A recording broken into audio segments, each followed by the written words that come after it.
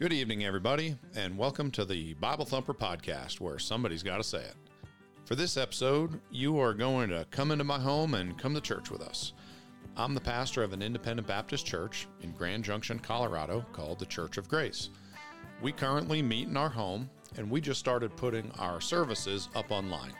You can find the videos on the Bible Thumper podcast Facebook page and YouTube channel, and you can listen to the audio anywhere you download a podcast. Tonight, we have a special guest preacher, Daniel Williams, missionary to the Philippines. He came out with his whole family. He showed us his work of what they are going to do in the Philippines, and then he brings a message to us in our church. They've already shown us the video, and now they're going to answer a couple questions about their work when they were in China and what they're going to be doing in the Philippines. So let's get to it. I'll kind of walk through a little bit more of my testimony. I will say, and y'all saw a picture or two in the video of a house church, of me leading a service in a house church. So I was just talking to Brother Hayes, and I said, this feels very normal. We did this for 2.5 years there in China, and a lot of the people there didn't have Bibles, so we had some Bibles, and we'd stack them up, and we'd pass them out to everybody. And it was just seeing this. We'd always have food at the beginning, and food and fellowship, and then have a Bible lesson afterwards. And so this, to me, this brings me so many memories. And we were able to see to gain many friends, but also gain brothers and sisters in Christ there in China with that.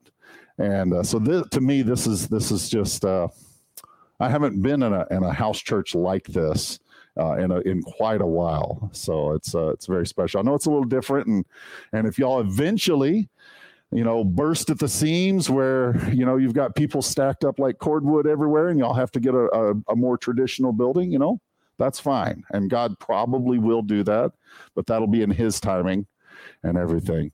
So I'll flesh out a little bit of my testimony. You know what?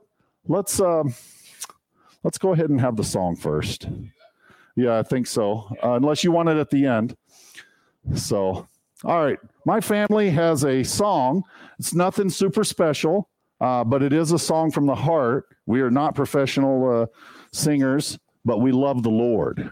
And the Bible talks about making a joyful noise unto the Lord. And this particular song is it's a traditional hymn that most of you, I'm sure, have heard many hundreds of times, but this is a favorite hymn in the Philippines. My wife, whose language skills are better than mine in the Tagalog Philippine language, is going to sing a verse in Tagalog, and you'll get to hear it the way that they would be singing this song there in many of the islands of the Philippines. So we hope it'll be a blessing.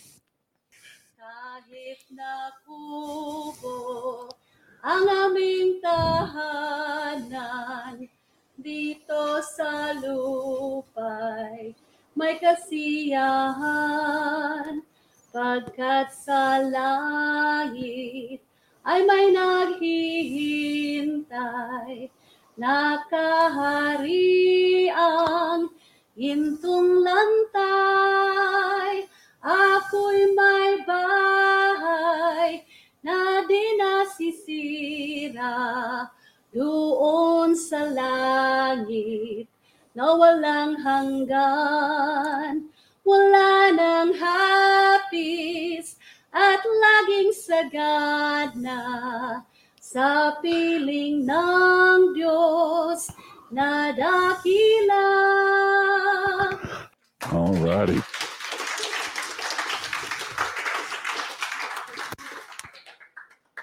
All right, so I'm going to walk through a little bit of my testimony just to fill in a little more of the details, talk a little bit more of our ministry in China and what we expect to do in the Philippines, and then I'm going to have a question and answer time, so y'all can start thinking of questions if you want to ask me a question about me or my wife's testimony, or our time in China, or some things about the Philippines. We'll take a few minutes, and then after that, I'll bring a brief message after that.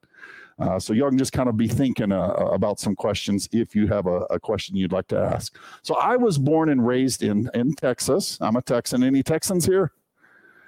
No. We got a half Texan back there. So I was born and raised there, and an interesting anecdote about my life was my parents had gone to this suburb of Houston on the far north side of Houston to help start a new church. That area did not have a good gospel preaching, Bible preaching church in that area, and it was a fast growing area. And a pastor knew that my parents were about to get married, and he said, "Hey, after you get married, why don't you come over and help start this church?"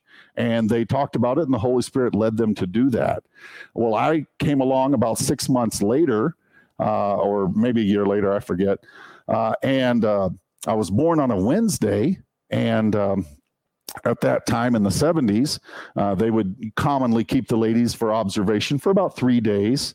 Nowadays, the hospital is so expensive, both you and you want to get out of there as quick as possible. But so they released her on Sunday. And as the way the time released and everything, and they're heading back to their place. And of course, my mom just gave birth a couple days ago, and you would expect that she'd want to rest, but it was getting close to church time, and they were actually passing nearby where the church was. And she looked at my dad and they said, "You know what, let's just go to church tonight." So I actually attended church before going home from the hospital. So that's just an interesting anecdote, and I'm sure there have been babies born in a church, but that's my testimony. But just to illustrate, I was literally raised in church. And there are probably some of you here like that, but there are probably some here who are not like that, who maybe didn't go to church until maybe even just recently, or until you were a teenager, or until you were an adult. But for me, that was my testimony. And I grew up in the nursery and the primary and the junior department and the teen department, and participated in all the activities of the church.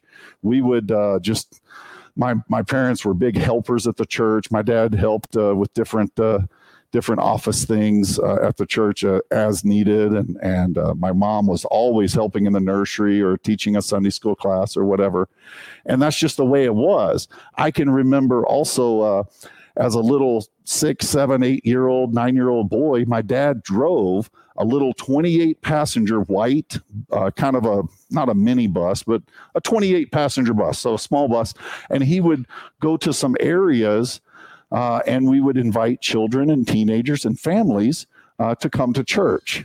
And I could remember walking with him and seeing those homes. Some of those homes were homes that were not like my home. Some of those homes where the parents were glad to see the church people come by because they're like, "Oh, free babysitting. Waha. Go take them away for 6 hours and, 5 hours.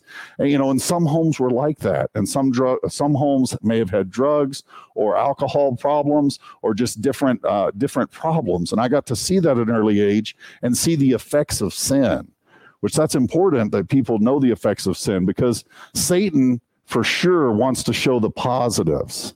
And the Bible says there is pleasure in sin for a season. And there is a pleasure that can be had in the world's sin, but it only lasts a short time, and the Satan never shows you. Again, and I realize cigarettes lately, and cigarettes may not be what I might call a humongous sin, but it's damaging your body. And the Bible says if you're a Christian, you should protect your body, and says your body is the temple of the Holy Ghost.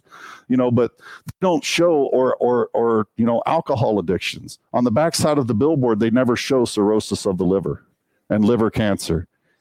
They always show people partying it up and having a great time, but they don't show the people suffering in pain with liver cancer, which is one of the most horrible ways to die, and things like that. But I'm glad that my dad showed me that from an early age, saying, "You know what, this is what can happen if you go down that road." Well, I grew up and I ended up graduating from high school, and I was a Christian, and I knew I was a Christian, and I was faithful, going to church every time the door was open. And as a Christian, I myself, and I think most people who would say that they're Christians, who would say, "I'm a believer, I have trusted Jesus Christ as my Savior, and I know that He's going to give me a home in heaven one day because He died on the cross to pay for my sin." I think most Christians would say, well, if I knew 100% for sure that Jesus wanted me to do something specific, well, I'd be a fool not to do it. If Jesus literally walked in and came over and took the pulpit and said, hey, this is what I want you to do tomorrow. I mean, if it really was Jesus, I'd be a fool not to do anything he said. And unfortunately, though, sometimes, teenagers like me, when I graduated from high school, we're looking for that physical manifestation of Jesus. Well, that's not going to happen. He's in heaven today, and he's got the Holy Spirit here on earth. And we can see the influence of Jesus, but we're not going to see his body until we get to heaven. We're not going to see him. And so for a short time after I graduated from high school, I had got a job and I started working hard. And because I showed up on time and worked an honest day's work for an honest day's pay, I started getting raises and promotions, even over people twice my age. And I let it go to my head a little bit. And there for a couple years, I took God out of first place in my life and I put my job up in first place. And I said, you own me. You can, because you're paying me, I've got to respect you and just kind of give you my life. And that's a lie. That's not true. But for a couple years, I started letting them schedule me on all day Sundays and all day Wednesdays and things like that, and taking me out of church and out of my, I used to go out and pass out tracts with the other teenagers and stuff. And suddenly I'm working. And suddenly I went from somebody who went to church every single time the door was open, every single special service, to only going maybe once or twice a month, if that. And I got kind of, we use the term backslidden. I kind of got away from God in that time. Guess what? Because I wasn't going to church, I stopped reading my Bible as much. I stopped praying as much. I stopped living for God as much. And I thank the Lord that he protected me in many ways, But after that, but for a couple years, like I said, I had taken God out of first place. And again, that's a lie. Yes, we have to provide for our families, and God understands. My dad worked for the telephone company for 30 years, and there were certain weekends that he had to wear a pager. This is back in the 80s or 90s, or a little beeper. And could you imagine if the phone system went down for a hospital?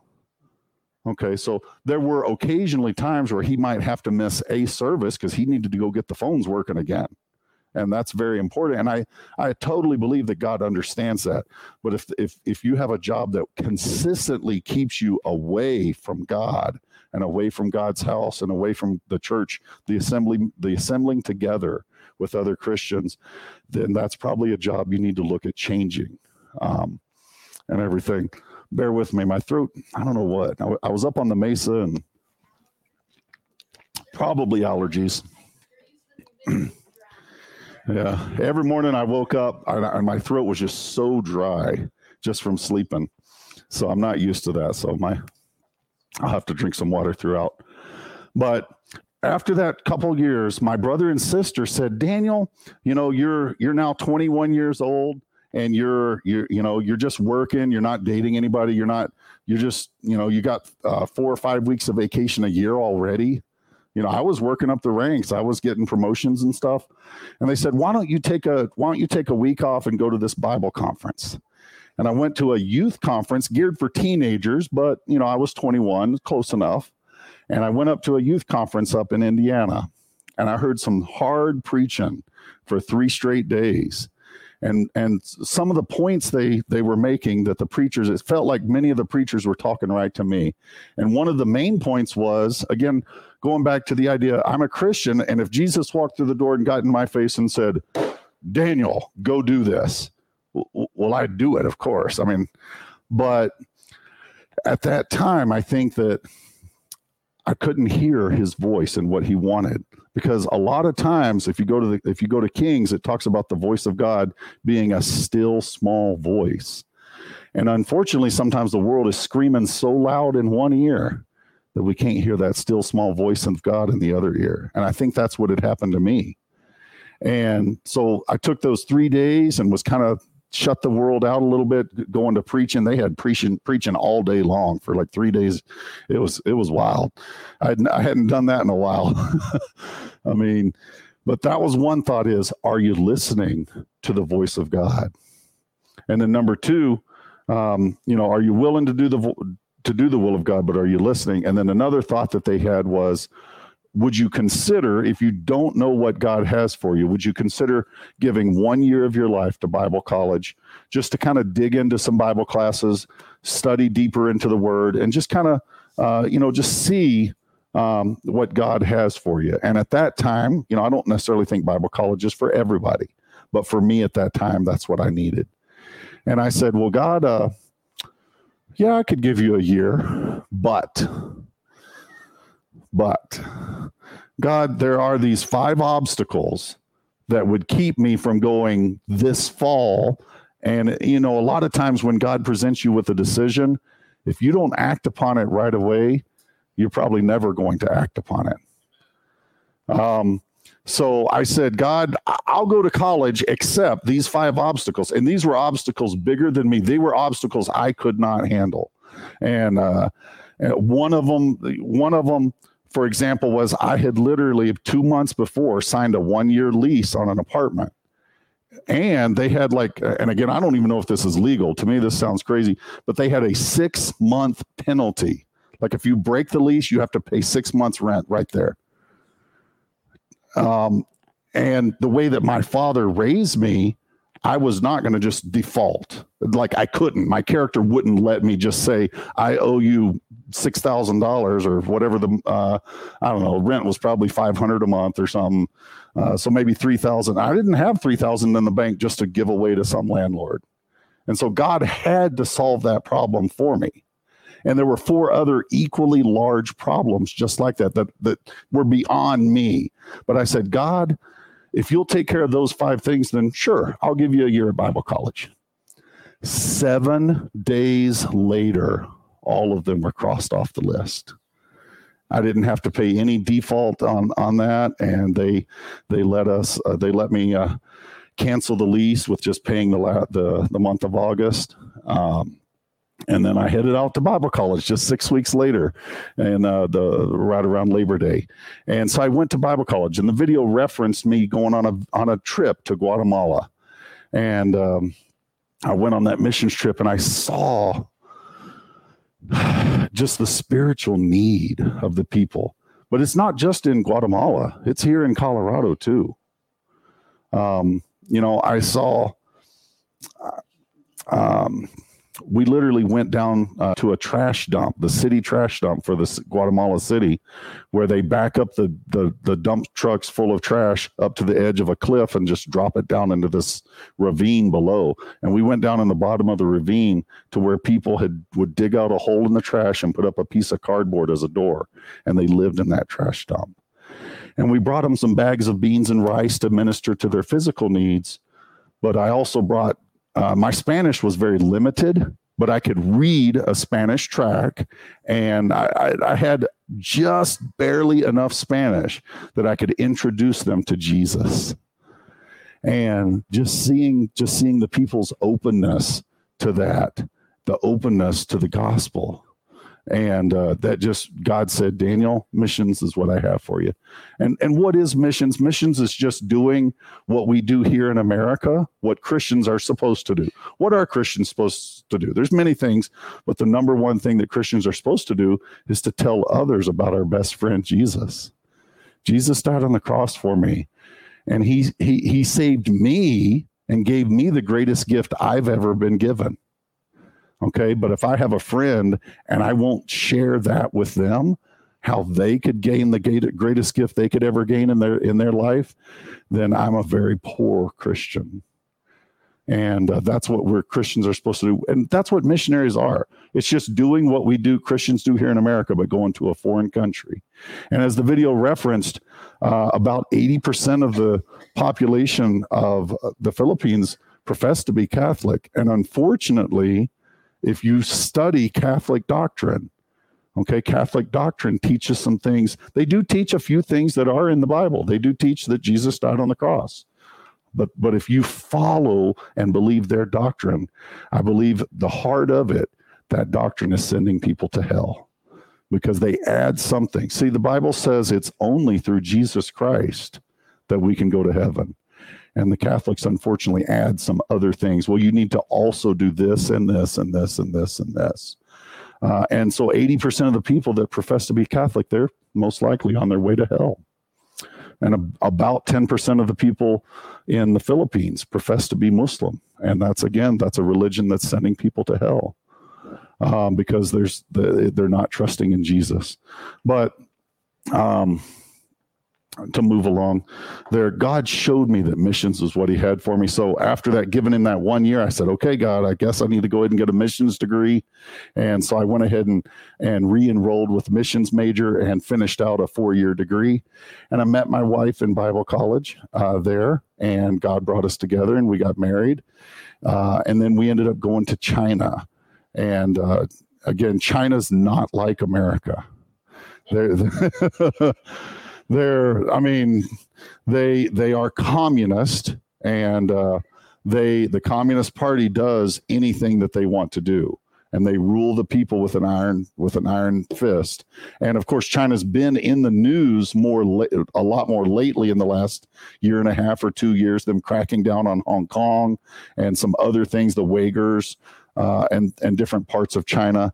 And they've always been doing that. They were doing that when I was there, but they were just kept it more low key. It's just lately they've just like, I don't care. And so they're doing that. I know a missionary who went there in I think it was 97 or 98. And he told me this story personally, but he said, God wanted me to go to China to tell them about Jesus. So I flew in and, on Wednesday or something like that. And on Saturday he was in Beijing, and on Saturday he went out to Tiananmen Square back in 97, 98 and started passing out tracts. Well, guess what? They kicked him out of the country 24 hours later. That's not legal for them to do. Now, fortunately, he had a friend in the U.S. passport office. And again, this was back in the 90s. You probably couldn't do it today, but they actually got him a brand new passport with a different number because China had obviously blacklisted that number, like you could never re-enter. But because he got a brand new passport number, he was able to go later, and he's like, oh, I need to change my methods up. And so in China, we had to do things a little differently. Methods changed a little bit, but the gospel never changes. Again, the gospel, the death, the burial, and resurrection of Jesus Christ is the only way to heaven.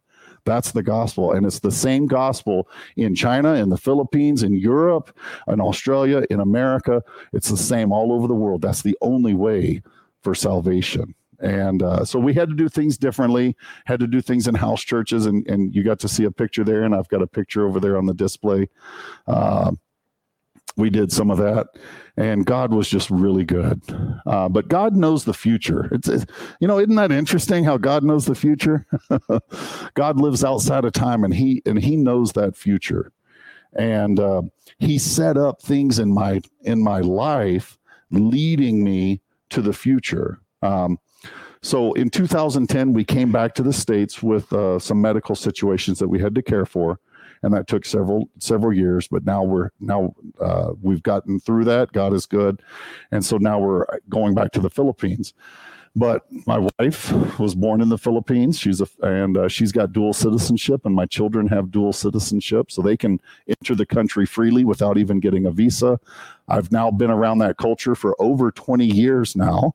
We started dating 20 years and 4 months ago or something like that, 3 or 4 months ago.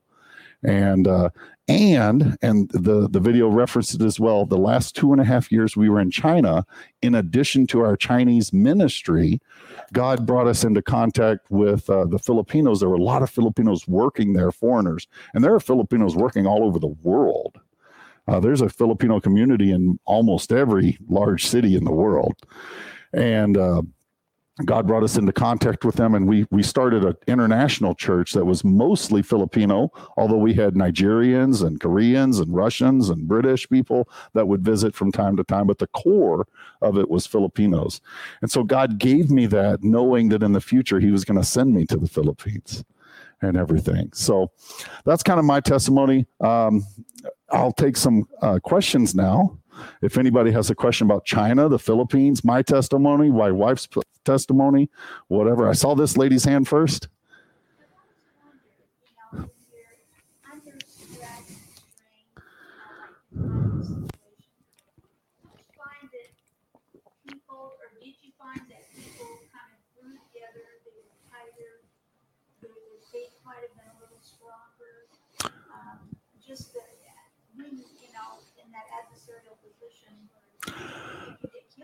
I've often wondered if somebody put a gun to my head and said, if you would deny Christ, you can live, and if you claim to be a Christian, I'm going to kill you. I would hope that I would say, and I would say, I'm a Christian, because I do. Right. Yes, in many ways. I will say that in China, interestingly enough, my wife and I felt safer in China than we actually feel in America. Now, one reason is we didn't have the negative news media broadcasting it loudly every time somebody gets murdered. Okay, somebody got murdered in Chicago, whatever, 20 million people in the greater Chicago area, and somebody got murdered. And so suddenly I'm all, is that guy a murderer? There's so much negative news out there that literally we felt physically safer. Now, again, I don't agree with the Communist Party in their dominance of China, but in our city of 6 million, they had about 3 murders in the whole year, and that can happen, on a Tuesday night and in many large cities in America, just like that. But there was a level of spiritual oppression where, that white van driving by, is that going to turn in here and come up and knock on my door and kick and drag me to some holding cell? It never happened to me, although I did have some friends. They were not handcuffed or anything, but they're like, you will be at this appointment tomorrow at this office. And they had, I don't know if I'd call it an interrogation, but they had some pretty hard questioning for a couple hours. It was harder on the Chinese that we knew. A couple times they took in the Chinese pastor that we worked closely with, and they were harder on him than they were with the foreigners.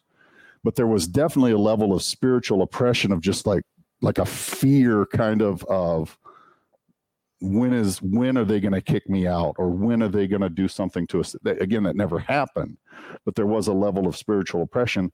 And you know what? There was also times, though, in that spiritual oppression where you could say, thank you, Lord. There's a peace that's coming through. I bet somebody in the States is praying for us right now. So yes, some of those times of spiritual oppression would tend to draw you closer. We had some other American missionaries there that we worked closely with, and so we could meet together to kind of bear one another's burdens, as the Bible talks, and kind of share in that. But yes, that definitely did happen. All right, next. So is it legal? Okay, so having a belief is not illegal now. Now, when Mao Zedong, back in the 60s and 70s, they burned Bibles, and he basically said, you will become an atheist or we'll kill you. That is no longer the case. Now, China today is with President Xi, who came into power at the end of 2016 and 2017. He's trying to drag China back to those days. It's getting worse. But when we were there from 2004 to 2010, I feel like it was a window of opportunity where it was they knew that foreigners were there. They knew that missionaries were there, but they kind of just like turned the other eye, because foreigners were also bringing in money into the economy, and they were building big factories, and they just didn't want to rock the boat. They wanted that money. So we were there during this wonderful window of opportunity, where they just kind of turned a blind eye to some of that. But yeah, it definitely was some. I think Brother Hayes had a...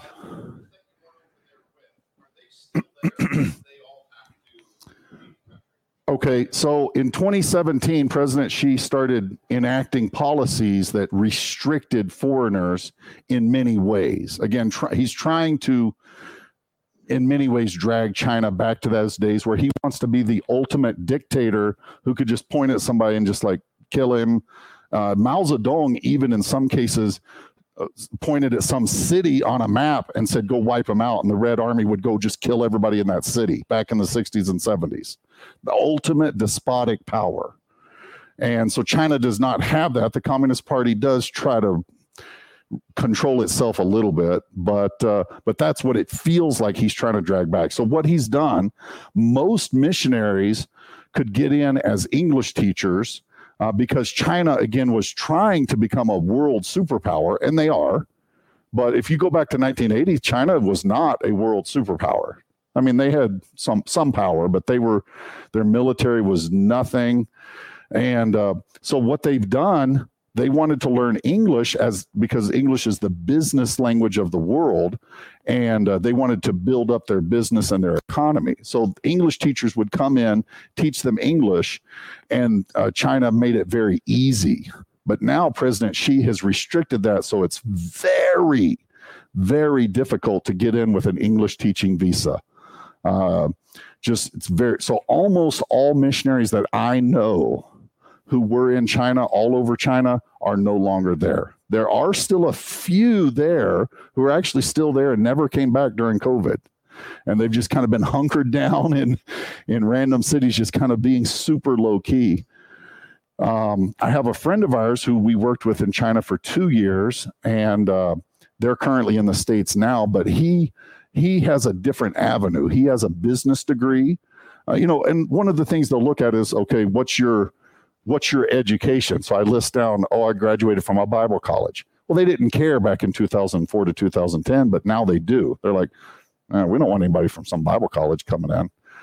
So my friend, he did graduate from Bible college, but before he went to Bible college, he had graduated from with some sort of engineering degree. So he can go in as a businessman, and he's got contacts with Chinese Christians, and they can help him get a business visa, and he can go in as a business consultant, and they'll help him out with that. So he's got an avenue that many missionaries do not, because that English teaching avenue has mostly been shut down, unfortunately, at this time. Anyone else? What are you guys doing for the people that you in China, like continuing support? Okay, so we had a Chinese pastor who we worked with closely. And I talked briefly with your pastor about that. China had a lot of different rules and regulations, so it was easier for me to go witness to somebody, even disciple them one-on-one, but then funnel them to this Chinese pastor's underground church. And so that's what we did with most of our converts. And our home church still supports that Chinese pastor in a financial way. So a lot of China monitors the internet, so a lot of it's very difficult to okay, I'm just going to Zoom you every Friday night. They don't have access to so many different, they don't have access to Wikipedia, Facebook, and all your major social medias all over the world. You cannot access them. You just don't. You can sometimes use, I think they're called proxy servers, but even those, China shuts a lot of those down because they control their internet. So even when we were in China and they were more open, even our emails back to America, we had to be very careful with the words. So for example, we would say, instead of saying, I led 3 people to Christ, I might say, I introduced 3 people to my best friend this week. So even in that level, because now, again, they can't read 10 million emails a day, but if they read the wrong one, and they do, search patterns for certain keywords and things like that. So it's, one of our phrases was the verse from the Bible that says, be as wise as a serpent, as harmless as a dove. Just, you had to be very wise and very careful. All right. Any other? We'll take 1 or 2 more, and then I've got a short,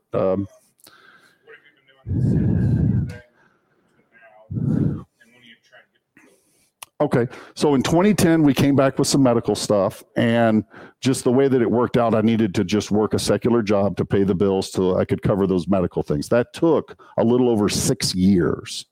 And it was just, but after 6 years of that, and then of course, life brings events into your, just life happens. And so really the other stuff that happened in life added another about 2 years. So after about 8 years of being back, so in 2018, God was burning in my heart, but and I was finally in a position where the medical stuff's over, this other life stuff is over, and now we can look to the future. And so praying hard about that for about a year solid, counseling with my pastor, led us to saying, China's very closed right now. I don't have that engineering degree. It would be very difficult for me. And even because I was in China, you would think that'd be an advantage, because I speak Chinese, but they can also look at that and say, well, what were you doing? Oh, you were teaching English. Oh, we're scrutinizing English teachers. Let's go back and, we had it flagged that you were a probable missionary, but we just didn't care back then. You know what I mean? So in many ways, it would be, I won't say impossible, because with God, nothing is impossible. But it'd just be extremely difficult for us to get into China, even though a piece of my heart is still there. I mean, converts there and things. So when we decided to go to the Philippines, we attempted to start heading that direction in 2020. And all of you know what happened in 2020. Exactly nothing happened in 2020. So we started what is called deputation. And I'll take a moment on this because some of you may not understand what that is, possibly. So we started deputation in March of 2021, and we've now been on deputation for 15 months. Deputation simply is a period of time where a missionary will go to different churches and will try to connect with churches that may want to partner with him. And I'll read Acts 1:8, which is one of the last things Jesus said is before he was leaving. He says, but ye shall receive power after that the Holy Ghost has come upon you, and ye shall be witnesses unto me both in Jerusalem and in all Judea and in Samaria and unto the uttermost part of the earth. So he's speaking to the disciples and other Christians, and he said, your job is to witness to this local city, Jerusalem, and your local region or maybe state, Judea, and then, this other state or this nearby country, Samaria, but then also into the uttermost parts of the earth. And he says both. So what he's really saying is your job is to simultaneously witness to Clifton and Grand Junction, but also this greater West Colorado and the whole state of Colorado and all of America and all of the world all at the same time. Well, guess what? You can't do that, and neither can I. So later on in Acts, the church at Antioch sent Paul and Barnabas out, and they partnered with them and said, this is how we're going to fulfill our Great Commission. And we're going to be doing what we're supposed to be doing locally, but we're going to support others to go into other parts of the earth and do that. Support financially, yes, but also with prayers. Like I said, there were times in China with the spiritual oppression was hitting that suddenly you'd be like, wow, somebody's over there praying. And you just, like yesterday, you had a really bad day with spiritual oppression. Today's like, I don't know why, but I feel better. And there was a lifting of that spiritual oppression. And I honestly believe it's because somebody had prayed and asked God to be with us. And so it's a partnership. And the thing is, okay, for example, the churches that we visited at deputation, we still pray for each and every one of them, whether they decided to support us or not, because we said that's a partnership. They took some time to invite us in, and and we can at least take a little bit of time each week and pray that God will bless that church. And it's a partnership. So that's what deputation is finding partners who say, we want to support you. We can't go there now, but we're going to send somebody and we're going to support you. And so there are churches who supported us while we were in China who are still reaping spiritual rewards to this day, because there are soul winners who were saved as a result of us being there, and they're continuing the work. And so those people who gave, I don't know if y'all have heard the song, but there's a song called Thank You for Giving to the Lord. And it talks about when you get to heaven, if you have given to the Lord, there's going to be people who walk up to you and say, thank you, because you sent that missionary to my city. And if he had not come, I would be in hell today. And so there are eternal rewards for partnering. And that's what deputation is, going around and finding the churches. We are currently at about 55% of our support needed, and we're hoping to finish up by next summer. We're hoping that we can get the other 45% within the next 12 months. But again, it's in God's timing. You know, when will God build this church to the point that y'all need to buy a building or something, or rent a building? That's in God's timing. When will God put us in the Philippines? Hopefully next summer, but that's also in God's timing. All right, one final question. If not, then yes, ma'am. How possible is it for someone trying to get out of China? They do. Well, okay. There's a saying in Chinese. Okay. The saying is, nothing is legal in China. Everything is legal in China. And so what it means is, with money, if your family's wealthy, they can send their kids abroad. It's all about the money. So people can come and go, businessmen can come and go, but most of the time it's all about, are you willing to pay the fees to get the special student visa? Because I know there are different colleges in America that have students come over. Many of them are students who their family are probably in the Communist Party, make a lot of money, and they want them to study abroad, and they have the money they either have the money to send them, or they have the connections to just, okay, we'll stamp it even though you didn't pay the money. Because there's there's a word called guanxi, which means relationship. And if you have relationship in China, then you can do anything if you have the right connections, which, interestingly enough, that's unfortunately how America is today too, in many ways. So, all right, I'm going to jump into, I do want to have some time in the Bible, and I won't be lengthy, but I'd be happy to answer any more questions after we finish. So we're going to be in the book of Matthew. We're going to be in the book of Matthew, and Matthew chapter 9.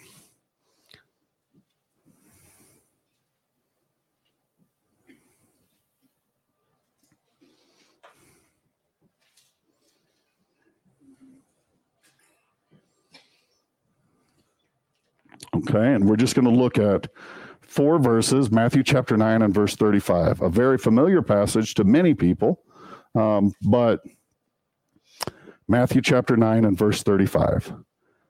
And Jesus went about all the cities and villages, teaching in their synagogues and preaching the gospel of the kingdom, and healing every sickness and every disease among the people.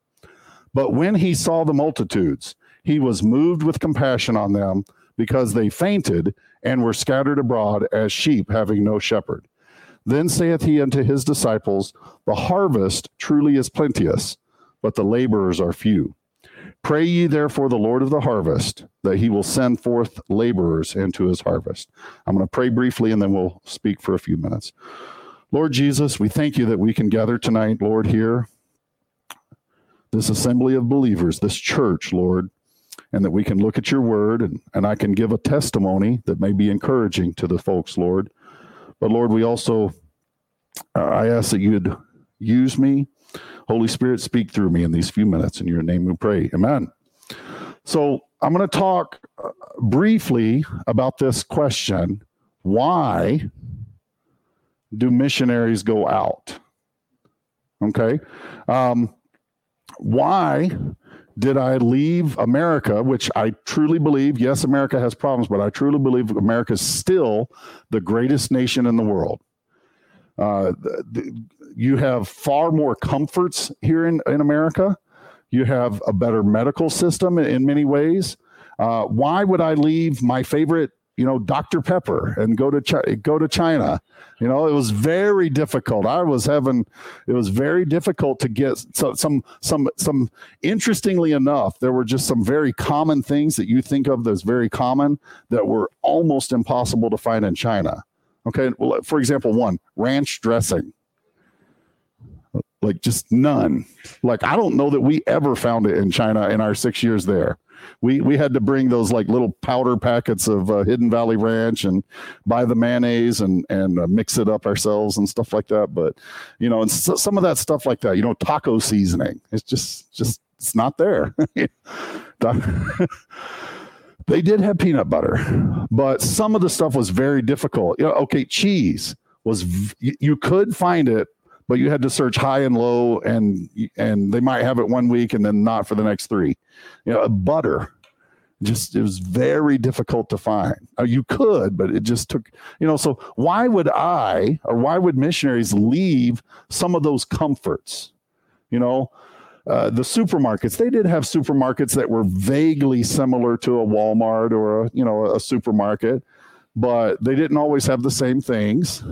And honestly, I try to be not too freaked out by certain things, but when I would go to the meat section of the supermarket, and you've got, well, here's our beef, and here's our chicken, and here's our pork, and here's our dog, and and it's just unwrapped, right, sitting right next to the beef or whatever. That's a little freaky, just seeing a whole head of dog just laying there ready to be cooked. Or no, I'm not kidding. I am not kidding. So, that was a friend of mine. Okay, we'll have a second of humor. A friend of mine who was older, he put his wife, they were shopping, and she turned away, and he put the head in the shopping cart. And she, what? And then he started singing, "How much is that doggy in the window?" But I'm just saying, I try not to be too freaked out, but that's a little beyond for me, But so why would a missionary do that? Certain African countries, even the Philippines. It's going to be very hot and very humid. Fortunately, Dumaguete is close to the ocean, so the ocean helps a little bit with breezes and things like that. But it's still going to be hot and humid. Why? And electricity, they do have air conditioning, thank the Lord, but brownouts and blackouts are very common. And, just, okay, no electricity for the next 2 days, suck it up, But here in America, you'd probably have riots if you didn't have electricity for 2 days. So, but I'm just, why would a missionary do that? And I'm going to submit to you tonight. There could be many reasons, but I'm going to give you 2 reasons from the Word of God. Number 1, the Bible says in verse 38, "Pray ye therefore the Lord of the harvest that he will send forth laborers into his harvest." Number 1, missionaries go because they're sent. Somebody prayed for China in the 80s and 90s. And I believe that's why my wife and I and some other missionaries went in 2004. Okay, somebody prayed and God said, okay, I'm going to send the laborers. Somebody prayed for the Philippines and we're going to the Philippines. Somebody prayed for this area, and that's why Brother Hayes is here now. I honestly believe that. Somebody prayed and God sent. So number 1, missionaries go out because we're sent. Okay, but again, it's not just the missionaries that are sent.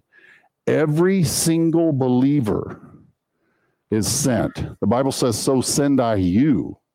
And I read Acts 1:8, and he says, "Ye shall be witnesses." Jesus is already sending every person who says, "I'm a believer, I've accepted Jesus Christ as my Savior." And he says, you go. You go into the harvest. And where's the harvest? The harvest is the souls of men and women. The harvest is right around you. The harvest is your next door neighbor. The harvest is your coworker. The harvest is that cashier that you're checking out with, and they're having a bad day, and you could just say, you know what, and maybe get a gospel tract and pass them out. say, you know what? Hey, let me invite you to a church service with some friends. Let me encourage you. And the best encouragement that we as Christians can give to anybody is showing them how that they could know for sure that when they die, that they would have their home in heaven. That is the absolute best encouragement we can give to anybody. And so why do missionaries go out? It's because we're sent.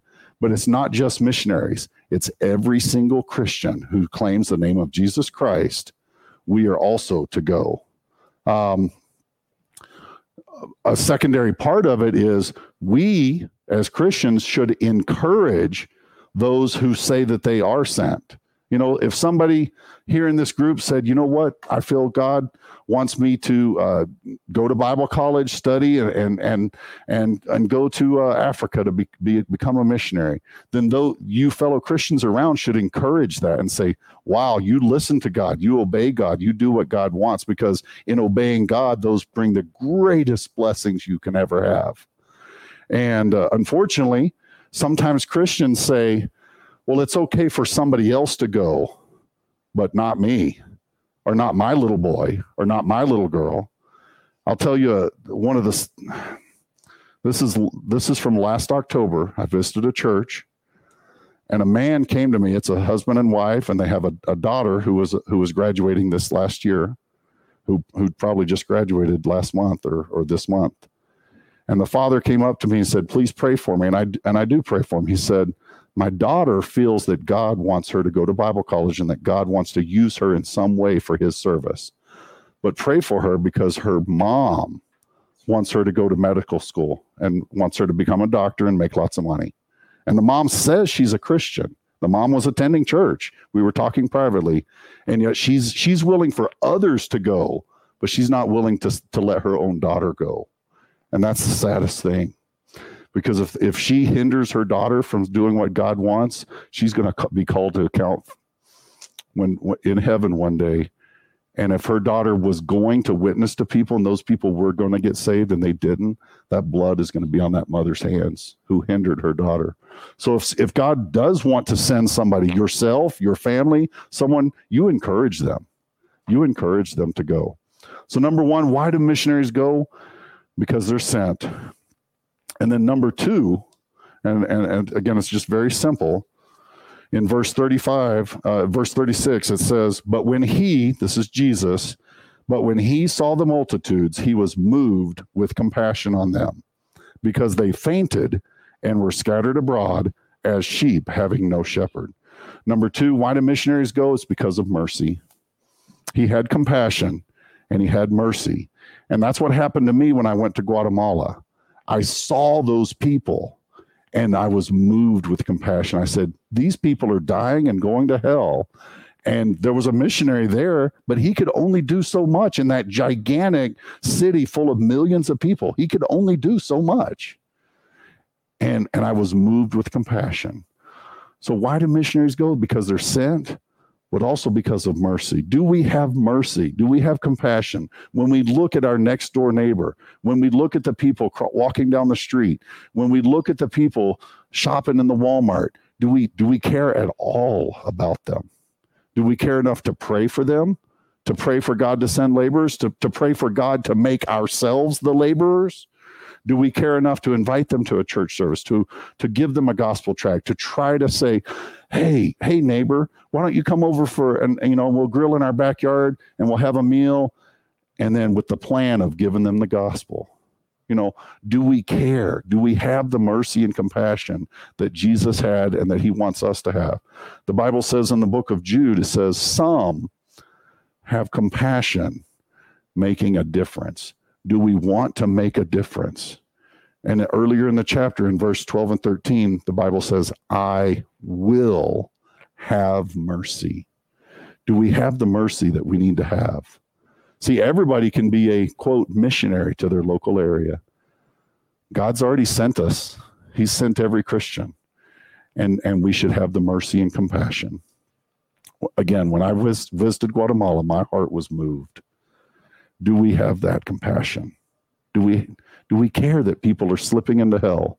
Every day, thousands of people die all around the world.